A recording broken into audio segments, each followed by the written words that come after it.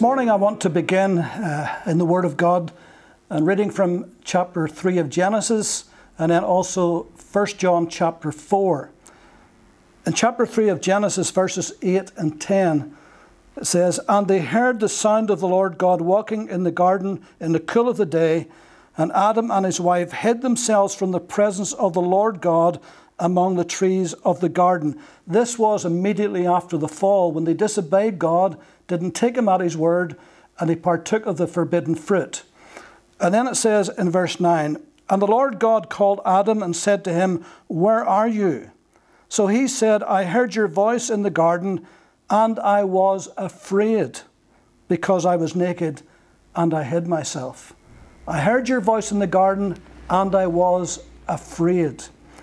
And then in 1 John chapter 4, verse 18, "There is no fear in love, but perfect love casts out fear, because fear involves torment. But he who fears has not been made perfect in love. We love him because he first loved us." In 1933, Franklin Delano Roosevelt became the 32nd president of the United States. And he came into the presidency at a time when the whole world was in an economic depression.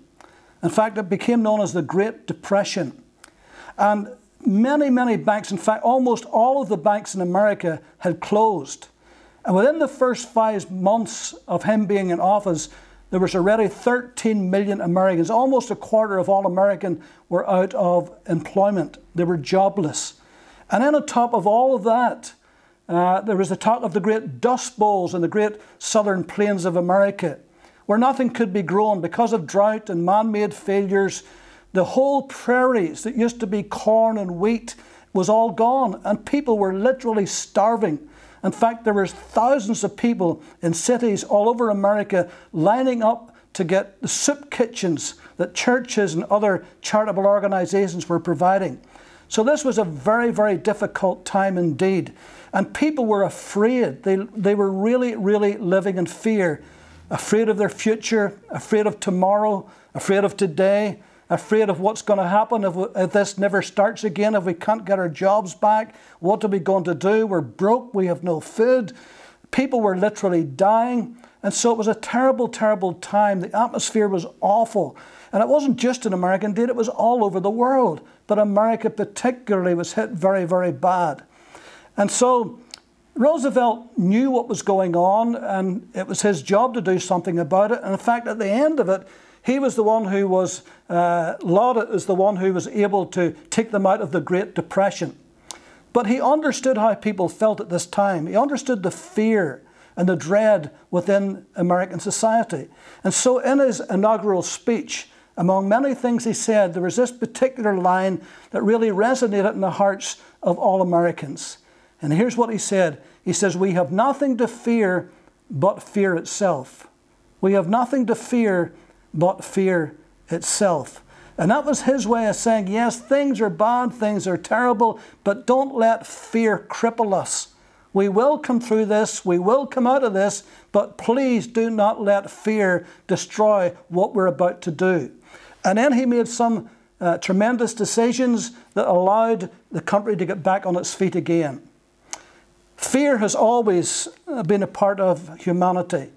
In fact, we read there in chapter 3 of Genesis, right at the very beginning of mankind, the very first recorded words of Adam after he had fallen, after he had sinned, after he had disobeyed God, was these words, "I was afraid." And fear has stalked society ever since then. Fear has struck at the hearts of men and women and boys and girls since time immemorial. Fear has plagued us, it has poisoned us, it has imprisoned us. Fear invades our hearts and our minds. It infects us with worry and anxiety and stress. Fear hinders us, it inhibits us, it imprisons us. Fear causes us not to fulfill our God-given dreams. Who among us has not felt through fear that knot in the stomach, or the tightening of the throat, or the heart pounding, or the palms sweating? Who among us has not had those moments whenever our courage and our confidence has been stifled by fear? Did you ever consider that Jesus in his humanity on earth, there was times he hungered, he thirsted, there's times he was weary and grew tired and needed to sleep and rest. There was times he wept, at least twice he wept openly. And there was times he was angry. But you'll never find in Scripture even one time where it says that Jesus was afraid. He had no fear. Even at his darkest hour, even at the time when he was facing the spectre of Calvary, even when he was on the cross and going through the horrors of the cross, and yet he was not afraid. Why? How could he be like that? You see, in his humanity, Jesus was sinless. He was wholly holy. He was completely holy. And so fear could not get a grip on him. He was perfect in every way. Now, you and I are not perfect. You and I are not wholly holy. We're not completely sinless. So as long as we live upon this earth, there are going to be times, for whatever reason, when fear will strike at us. There's going to be those moments whenever we'll face fear. Now let me encourage you today, because I want to be encouraging. The only way you're going to face those fears is to face it with your faith. God has given you faith, and faith is the antidote to fear. Faith is the antidote to fear. So God has given you faith to be able to overcome fear. The Bible speaks in 1 John 4:8, the scripture we just read. It says, it speaks of fear that has torment, a fear that paralyzes us, a fear that causes us not to do what we ought to do, a fear that binds us and shackles us. And we're going to come back to that scripture a little bit later. Fear is a byproduct of unbelief. Adam stopped taking God at his word. He stopped trusting in God's word. God had given him a word, he'd given a command, and he didn't take him at his word. And he stopped trusting that. And what was the result? Fear. I was afraid. And so fear was the effect. It wasn't the cause, it was the effect. Fear was the fruit of unbelief. It wasn't the root of it. In Matthew chapter 14, and I just want to read a little bit here from Matthew chapter 14. And this is the well-known moment in Peter's life. And it says in verse 22 of chapter 14 of Matthew, immediately Jesus made his disciples to get into the boat and to go before him to the other side, while he sent the multitudes away. And when he had sent the multitudes away, he went up on the mountain by himself to pray. Now when evening came, he was alone there. But the boat was now in the middle of the sea, tossed by the waves, for the wind was contrary. Now in the fourth watch of the night, Jesus went to them walking on the sea. And when the disciples saw him walking on the sea, they were troubled, saying, "It is a ghost." And they cried out for fear. Now Jesus obviously was not in the boat, and they knew that he was up the mountain. But here they were in the middle of this great storm, and they were afraid of their very lives. Now these were seasoned fishermen. They had been in storms before, but this was a terrible storm, and fear had gripped them. And then, even though Jesus was up the mountain, they were in the boat, they realized that Jesus could not get to where they were. If Jesus could get to where they were, then they'd be okay. But in their thinking, that was impossible. How could that be? He was on the mountain, they were in the boat. But then suddenly, Jesus appears to them walking on the sea. And all of those suspicious fishermen ghost stories that they had known since they were little boys, all of that suddenly come to their minds. And they immediately felt, this is a ghost. This can't be real. This is not a real person. This is a ghost. And they were greatly afraid. But then immediately Jesus spoke to them, saying, "Be of good cheer. it is I. Do not be afraid. Isn't that a great sentence? Whenever we feel fear, to remember the words of Jesus. Whenever we're in a storm, whenever we are finding things really, really tough and difficult, when fear wants to overtake our hearts and our minds, and Jesus said, do not be afraid, it is I. You see, he was right there with them. But notice here, and Peter answered him and said, Lord, if it is you, command me to come to you on the water. And so he said, come. And when Peter had come down out of the boat, he walked on the water to go to Jesus. What an amazing, incredible step of faith that was for a human being to take. Had never been done before. It has never been done since. This was tremendous faith that Peter took those steps, put his leg over the boat and began to walk towards Jesus. But then notice, but when he saw that the wind was boisterous, he was afraid, and beginning to sink, he cried out, saying, Lord, save me. Now, this wasn't the first time he was afraid, because we just read they were afraid for their lives. When they saw Jesus standing in the water, they thought it was a ghost, and they were greatly afraid.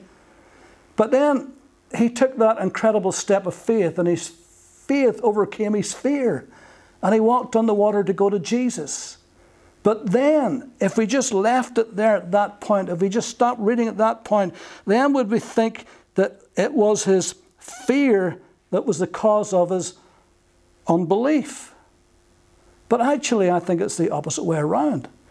I think it was his unbelief that became the cause of his fear. He already had been afraid, and he'd overcome that fear with his faith. But now doubt had arisen, because Jesus immediately stretched out his hand and caught him and said to him, O you of little faith, why did you doubt?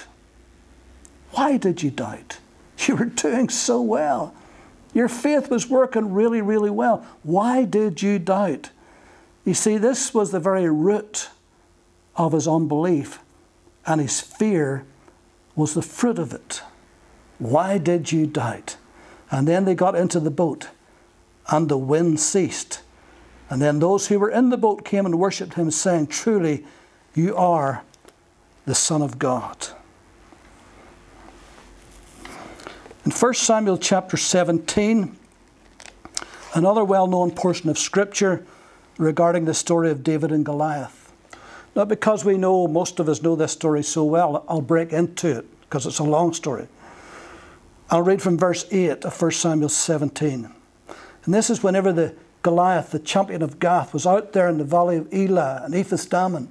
And every day he was out there taunting the children of Israel, taunting the armies of Israel to fight. In verse 8 it says, Then he stood and cried out to the armies of Israel and said to them, Why have you come out to line up for battle? Am I not a Philistine, and you the servants of Saul? Choose a man for yourselves, and let him come down to me. If he is able to fight with me and kill me, then we will be your servants. But if I prevail against him and kill him, then you shall be our servants and serve us.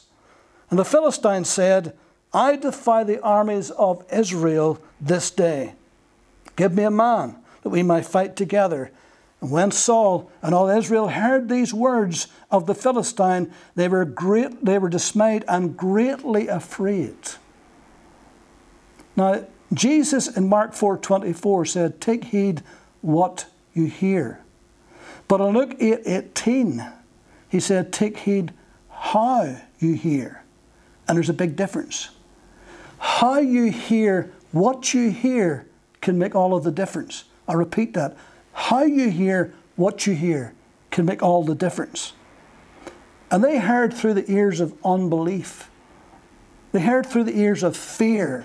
They were afraid. They were greatly afraid. And that's what their ears was telling them when they heard the taunts. It put fear into their hearts. It says in verse 12, Now David was the son of the Ephrathite of Bethlehem, Judah. His name was Jesse, who had 8 sons. The man was old, advanced in years in the days of Saul. The 3 eldest sons of Jesse had gone to follow Saul to the battle. The names of his 3 sons who went to the battle were Eliab, the firstborn, next to him Abinadab, and the third Shammah. And David was the youngest. And the 3 oldest followed Saul. But David occasionally went and returned from Saul to feed his father's sheep at Bethlehem. And the Philistine drew near and presented himself 40 days, morning and evening. Then Jesse said to his son David, "Take now for your brothers an ephah of this dried grain and these 10 loaves, and run to your brothers at the camp, and carry these 10 cheeses to the captain of their 1,000, and see how your brothers fare, and bring back news of them." Now Saul and they all of the men of Israel were in the valley of Elah fighting with the Philistines. So David rose early in the morning, left the sheep with the keeper, and took the things, and went as Jesse had commanded him. And he came to the camp as the army was going out to fight, and shouting for the battle. For Israel and the Philistines had drawn up in battle array, army against army. And David left his supplies in the hand of the supply keeper, and ran to the army. And he came and greeted his brothers. Then he talked with them. And there was the champion, the Philistine of Gath, Goliath by name, coming up from the armies of the Philistines. I want you to listen to this very carefully. And he spoke according to the same words, and David heard them. And all the men of Israel, when they saw the man, they fled from him, and they were dreadfully afraid. Notice that David heard the exact same words that this Goliath was spouting for days against the armies of Israel. The same words, but he heard with a different ear. How he heard it was different. You see, David was a covenant man. They were a covenant army, but they had forgotten that. The Philistine was not a covenant man. He was an uncircumcised Philistine. And they had forgotten that they were people of the covenant, that God had given them a covenant. But David hadn't forgotten. David was a covenant man. He knew that God was on his side.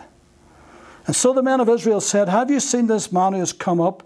Surely he has come up to defy Israel.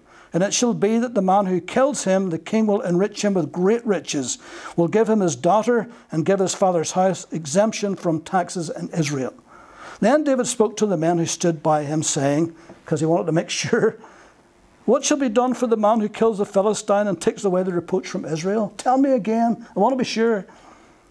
And then notice what he said. "For who is this uncircumcised Philistine that he should defy not the armies of Israel, that he should defy the armies of the living God?" You see, he heard the same taunts. He heard the tirade of Goliath that had gone on for days, but he heard it differently. How he heard it was different, because he was of the covenant, and he had faith, and he believed God. And so he said that they're defying the armies of the living God. Goliath says he was defying the armies of Israel. Israel said he was defying the armies of Israel. But David says, no, he's defying the armies of the living God. And so David, we know then from the rest of the story that's so familiar, that David went out with that faith, not with fear. The rest of them were afraid, but he had faith to believe and trust God for a great and mighty victory. And the same covenant God who had caused him to have victory over the lion and the bear will be the same covenant God who would give him victory over this giant. And he did have a wonderful victory, didn't he? He beat Goliath. And of course then the Philistines scattered and the armies of Israel chased after them. And so he responded by faith, not by fear at all. Remember that you and I, we are people of a greater covenant, a better covenant, a new covenant.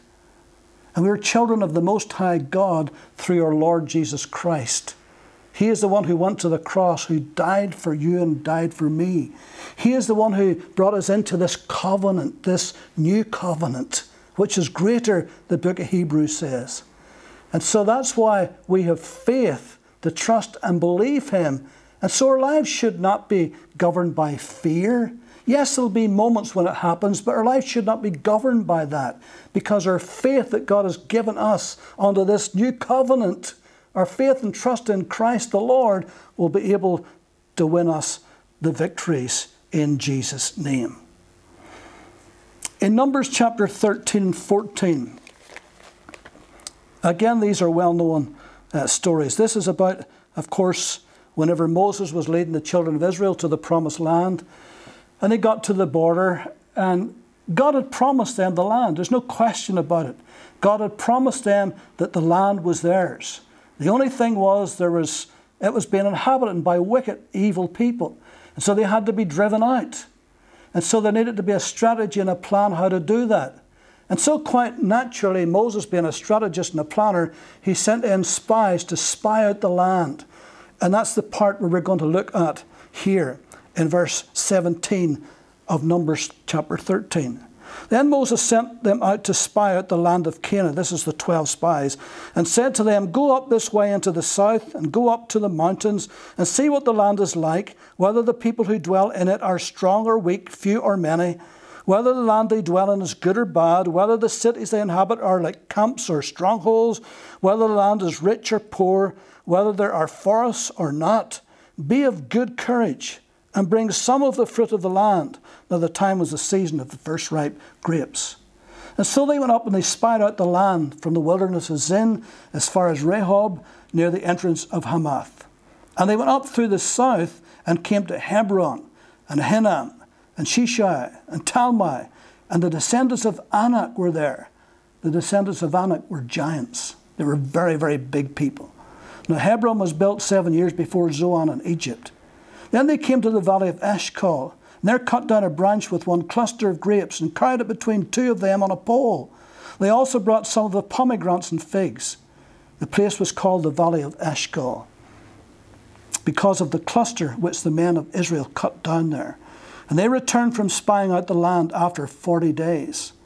Now when they departed and came to Moses and Aaron and all the congregation of the children of Israel in the wilderness of Paran at Kadesh, they brought back word to them and to all the congregation and showed them the fruit of the land. Then they told him and said, we went to the land where you sent us. It truly flows with milk and honey, and this is the fruit. I mean, they could not have found better fruit and provision than they brought back. This was wonderful. This was a real good story to tell. But notice, nevertheless, the people who dwell in the land are strong. The cities are fortified and very large. Moreover, we saw the descendants of Anak there, the giants. And the Amalekites that dwell in the land of the south, and the Hittites, and the Jebusites, and the Amorites who dwell in the mountains, and the Canaanites dwell by the sea and along the banks of the Jordan. And Caleb, standing there, could take no more of this. I mean, he just had it. So he butts in. Verse 30. Then Caleb quietened the people before Moses and said, let us go up at once and take possession, for we are well able to overcome it. What a statement that is, isn't it? But then the men who had gone up with him said, we're not able to go up against the people, for they are stronger than we. And they gave the children of Israel a bad report of the land which they had spied out, saying, the land through which we have gone as spies is a land that devours its inhabitants. And all the people whom we saw in it are men of great stature. There we saw the giants, the descendants of Anak, who came from the giants. And we were like grasshoppers in our own sight, and so were we in their sight. Fear. Absolute fear had reduced these people in their minds as if they were like grasshoppers, that they were so small and weak in comparison to their enemies who were giants. And when they saw that, fear overtook their feelings. And so these are covenant men. God has already promised them the land. All they had to go in was take it. But fear stopped them claiming the promises of God. And we need to be careful that fear doesn't stop us claiming the promises of God also. Isn't it amazing how 10 people can affect a whole nation?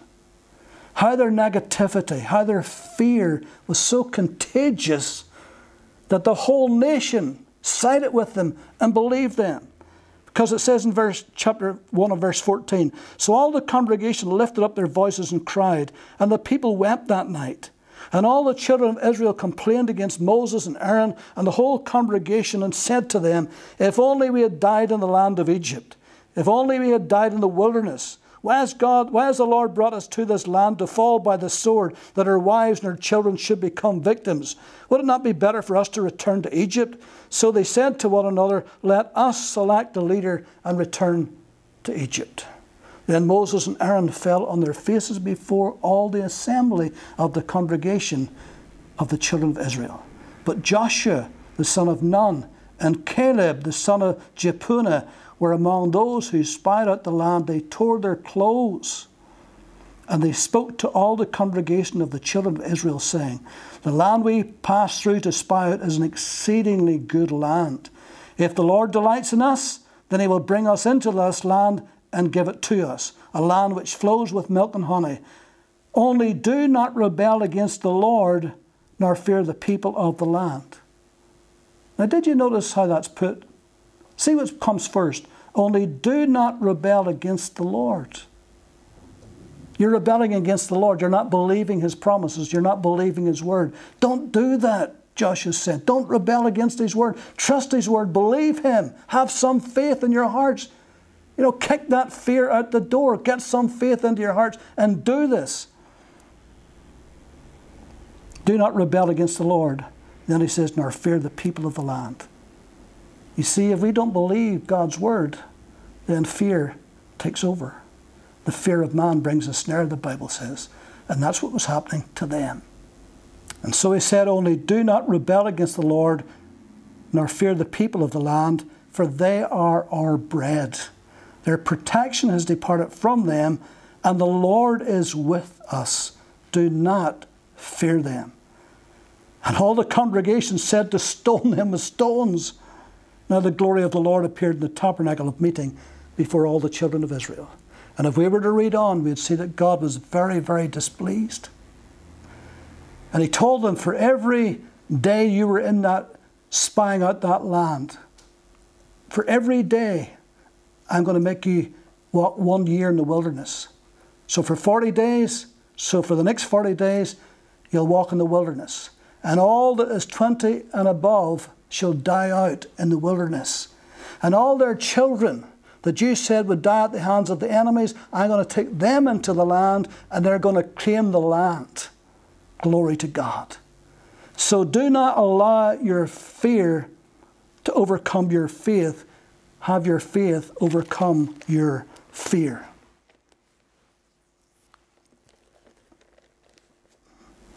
Second Timothy 1:7.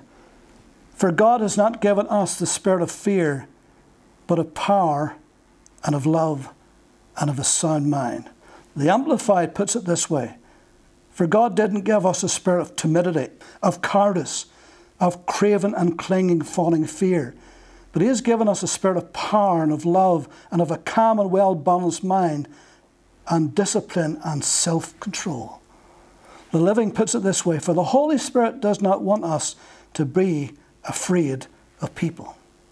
Fear in the New Testament, the root word from which we get the word phobia. And a phobia is a persistent, irrational fear or dread. And the enemy of your soul wants to give you persistent, irrational fears and dreads. And the only way you're going to overcome those is by your faith and your trust in the Lord and your trust in God's word and in the promises of God. In Psalm 27, and I love the beginning of this particular psalm. It's beautiful. In Psalm 27, this is for you, believer. Listen to this. The Lord is my light and my salvation. Whom shall I fear? The Lord is the strength of my life. Of whom shall I be afraid? And then in verse 3, though an army men camp against me, my heart shall not fear. Though war may rise against me, in this will I be confident. You see, he was not afraid. God gave him confidence, and God will give you the confidence. The faith that God has put in your heart is enough to conquer your fears today. So do not live in fear. Live by faith. Trust the word of God. Trust his promises. Trust Christ. your Saviour. In Ephesians chapter 6, it speaks of the armour of God and talks about the helmet of salvation. That helmet of salvation. You know, whenever the devil's trying to beat you over the head, put on your helmet of salvation. Whenever fear tries to strike your mind, because often the battlefield is your mind. And when those irrational, dreaded fears come into your mind, then put on that helmet of salvation. And whenever the fiery darts come at you, believer, then put up your shield of faith. See, God has given you the faith, the shield against those fiery darts of the enemy. And whenever he strikes at your heart, then put up the breastplate of righteousness. In Isaiah 54:14, it says, "In righteousness you shall be established, for you shall be far from oppression, for you shall not fear." And so, believer, today, you have got a defense against your fears. And the greatest defense you've got is your faith in God and your trust in the Lord. Proverbs 28:1, "The righteous flees when no man pursues, but the righteous are as bold as a lion." Let me just close with this. A famous old hymn that Martin Luther wrote, "A mighty fortress is our God." And I love verse 3 particularly, and it fits in with what I'm saying today. And he was going through a very, very difficult time at this time. This was a time of the Reformation. And I mean, he had many, many, many enemies, people who wanted to kill him and imprison him. And here's what he wrote in verse 3 of that great hymn. "And though this world with devils filled should threaten to undo us, we will not fear, for God has willed his truth to triumph through us. The prince of darkness grim, we tremble not for him. His rage we can endure, for lo, his doom is sure. One little word shall fell him." Glory to God. And so, beloved, today, do not fear.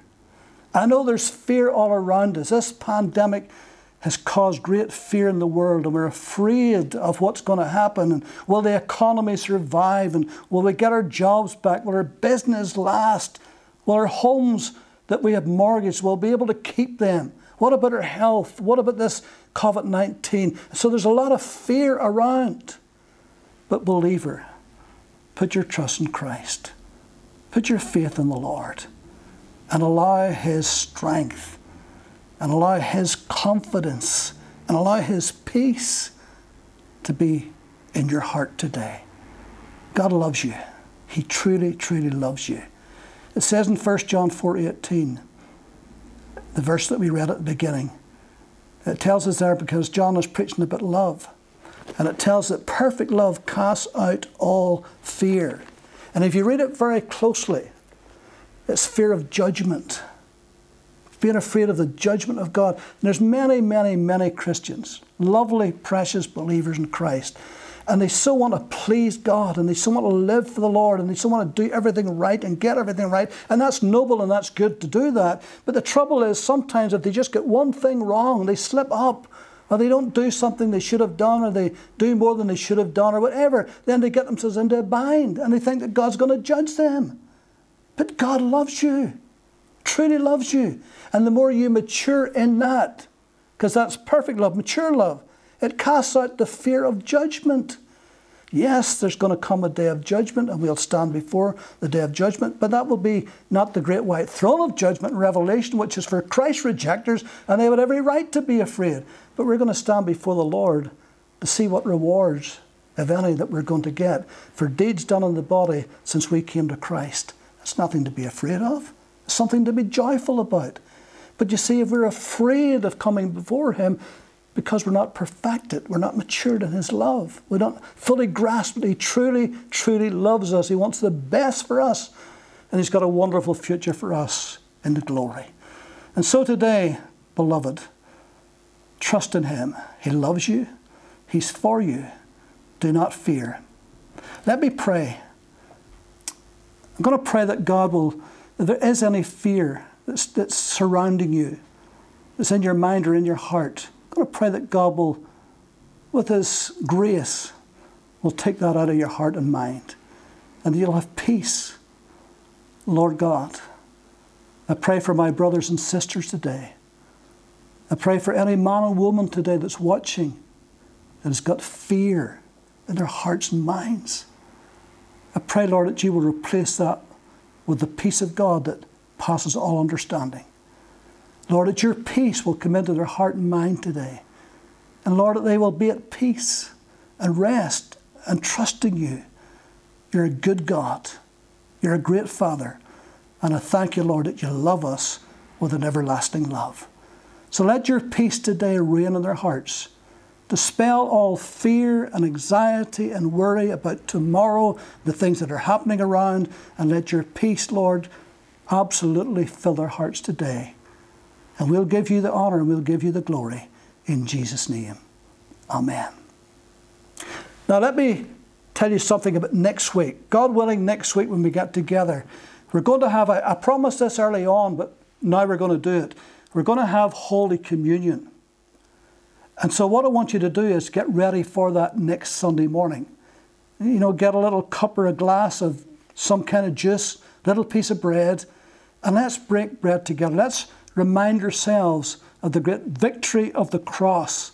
Let's remind ourselves that Jesus went to that cross and bled and died for us. Let's never, ever forget the cross. So next Sunday morning, God willing, as we gather around, then we're going to have that little special moment of praying together and breaking bread together to the glory of God in Jesus' name. So God willing, we'll see you next Sunday morning. Amen.